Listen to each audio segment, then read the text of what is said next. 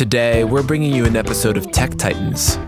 Jason Warner, former CTO of Github, joins us in this episode to share his best advice on taking control of your own career path. You're listening to Joel Beasley, Tech Titans. I'm curious to how you grow and develop like your next generation of leaders, like technology leaders. Like I saw you write a lot and you're very smart about culture and leadership. But how do you do that on like a tactical level?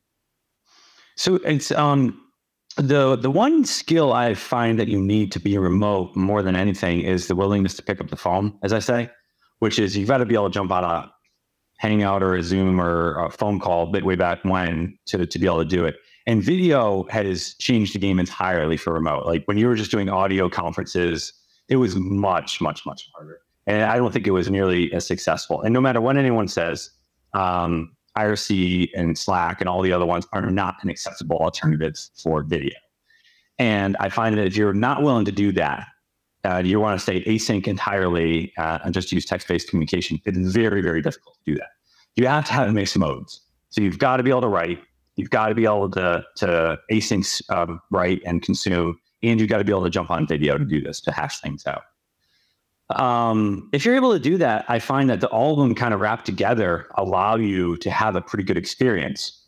Every once in a while, I think you should get together in person, but I don't think it's necessary to be doing that every week or even every month. And, your mileage may vary, but your willingness to get on a video call like this is key to doing it.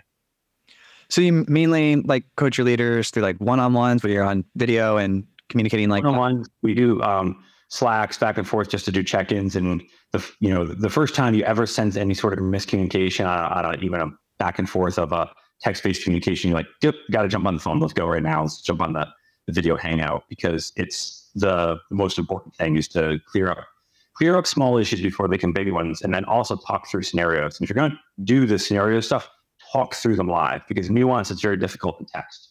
Talk through them when you can see the other person.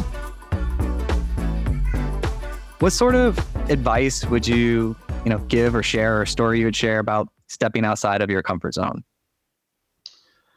Oh, wow. I could go on for days in a kind of meandering, probably no real point at the end of it type of thing on this one. And I do like to talk about this stuff. One good story, one good, stepping outside your comfort zone story that yields a positive result. Oh, well, I would say for me, like obviously the acquisitions one, it's not very often that you try to talk about stuff like that, stepping out my comfort zone, but obviously the payout was huge. I would say the first time I really jumped into management is kind of one of the first ones. I'm more you might call a reluctant leader. If I look back at my career, I jumped into management really, really young. I went back to IC, jumped again, went back, kept doing it over and over again. And finally, there was a point in time when I was kind of like burned the boats on engineering leadership and just went all in on it. And I remember the time I did it was because I was so incredibly frustrated with what was going on around me.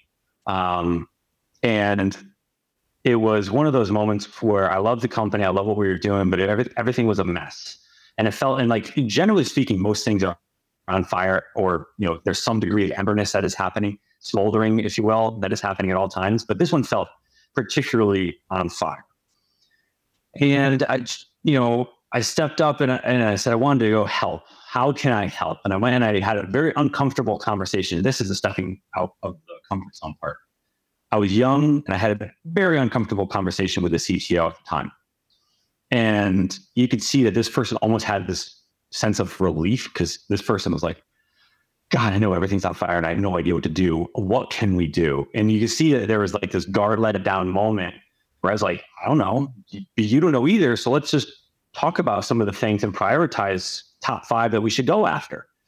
And that was my first real jump into management professionally without just kind of like dabbling at it, which led to executive management, 6-8 months later. And then the rest is history. I like that, because what you're describing is you saw an issue and you looked around and you're like, hey, nothing's happening. And then you stepped up outside of your comfort zone and you made some changes and figured out how to solve the problem. Well, in that one in particular, the uncomfortable conversation with the superior was the really step outside your comfort zone one.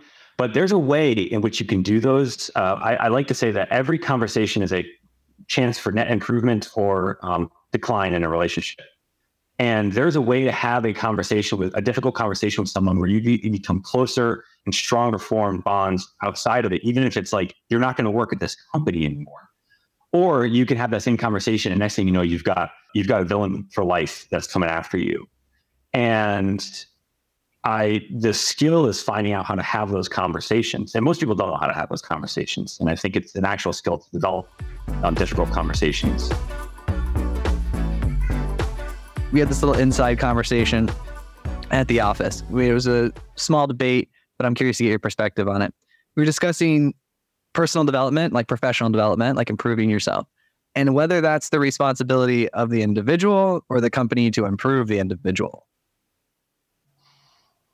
So I find that this is actually quite an interesting conversation because I think it goes to mindsets all around the individual as well as the corporate body.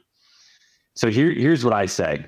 Assume that no one is going to be responsible for you the way that you can be responsible for you. And assume that you have to take your responsibility into your hand. However, look for places that care for you the way that you would want to be cared for.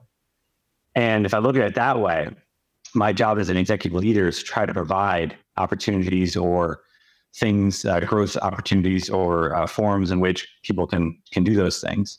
But I'm also looking for people who are going to own it themselves, because one, that shows a drive on their own and a more assertive attitude or approach to their own care and cultivation. If that's how they're going to care for themselves, I like the transfers to other aspects of the job as well.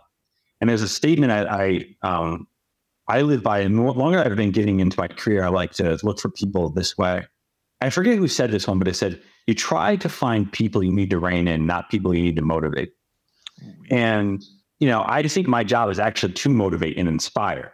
But if that's my job. But although if I'm looking for a trait in a person, I should be looking for a person who I don't need to do that for as much as you might think you need to.